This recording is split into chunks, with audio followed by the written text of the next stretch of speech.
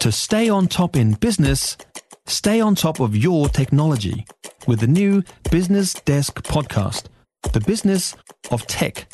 Listen on iHeartRadio or wherever you get your podcasts. With me now is Jamie Mackay, host of The Country. Hi, Jamie.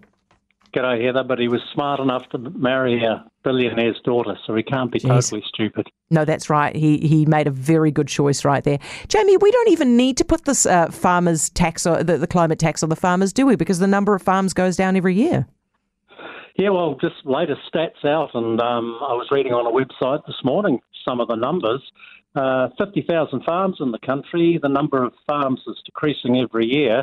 That's to do with a bit of aggregation and certainly land use change. We had David Seymour on the show today, and he was giving James and Jacinda quite a stir up, saying they're off to COP27 to say, look what we've done, aren't we clever? So the rest of the world can't believe that the government's destroying our largest export industry just to get a good media headline. Maybe he was a bit tough on them, maybe he wasn't. But, the stats around our economy, and these can't be ignored. Food and fibre, 81% of our merchandise exports worth $52 billion, 370,000 people across the nation employed. That's 14% of our workforce. We've got 11,000 dairy farms bringing in $19 billion, 23,000 sheep and beef farms, but not for much longer, Heather. They're going to be replaced by pine plantations. They're bringing in $12.2 billion. And let's not forget horticulture and forestry. There's nothing wrong with forestry, but horticulture bringing in $6.7 billion. Now, we've got 2,800 kiwi fruit orchards.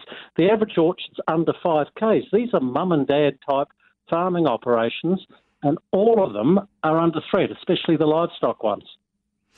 Jamie, what's gone on with this frost? Are the kiwi fruit orchards okay?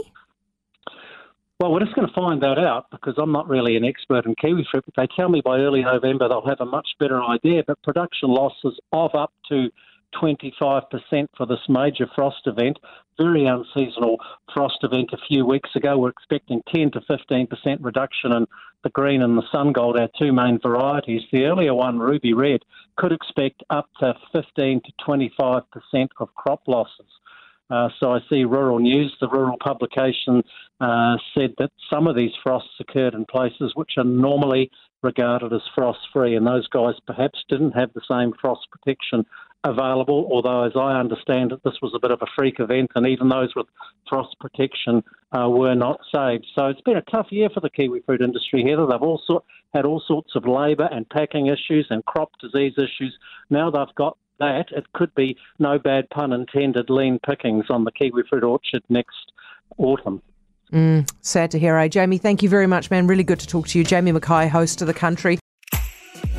If you enjoyed this podcast, you will love our New Zealand Herald podcast, The Little Things, hosted by me, Francesca Rudkin, and my good friend Louise Airy. We focus on all the little things that you can do to make a positive impact on your life and to cut through the confusion from the health and wellness industry.